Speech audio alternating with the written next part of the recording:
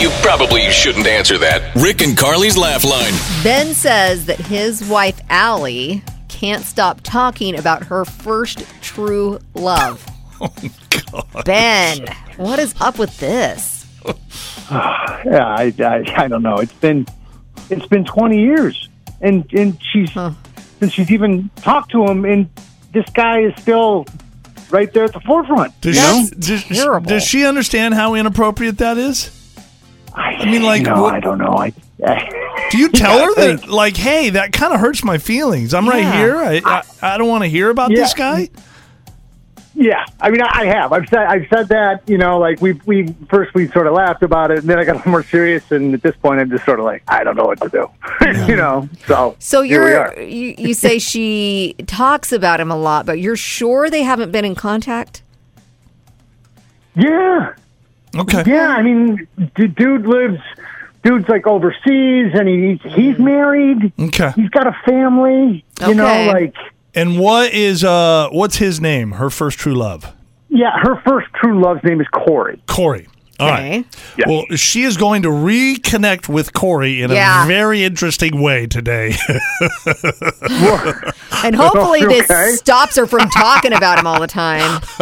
I will be forever indebted if you can get that done. All right, let's call your beautiful wife, Allie.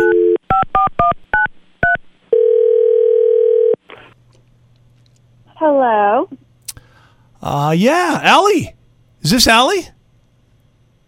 Yes, this is her. May I ask who's calling? It's Corey. Do you remember me? Corey? Oh my gosh, Corey, how are you? Good, yes. It's been a long time, you know. We haven't talked for a long time. I've had a lot going on in my life, and I just kind of wanted to reach out. I recently got divorced, and to be honest, I never really got over you, and was wondering what's going on in your life. I'm sorry to hear that, but right now I'm currently married. Oh, well, okay.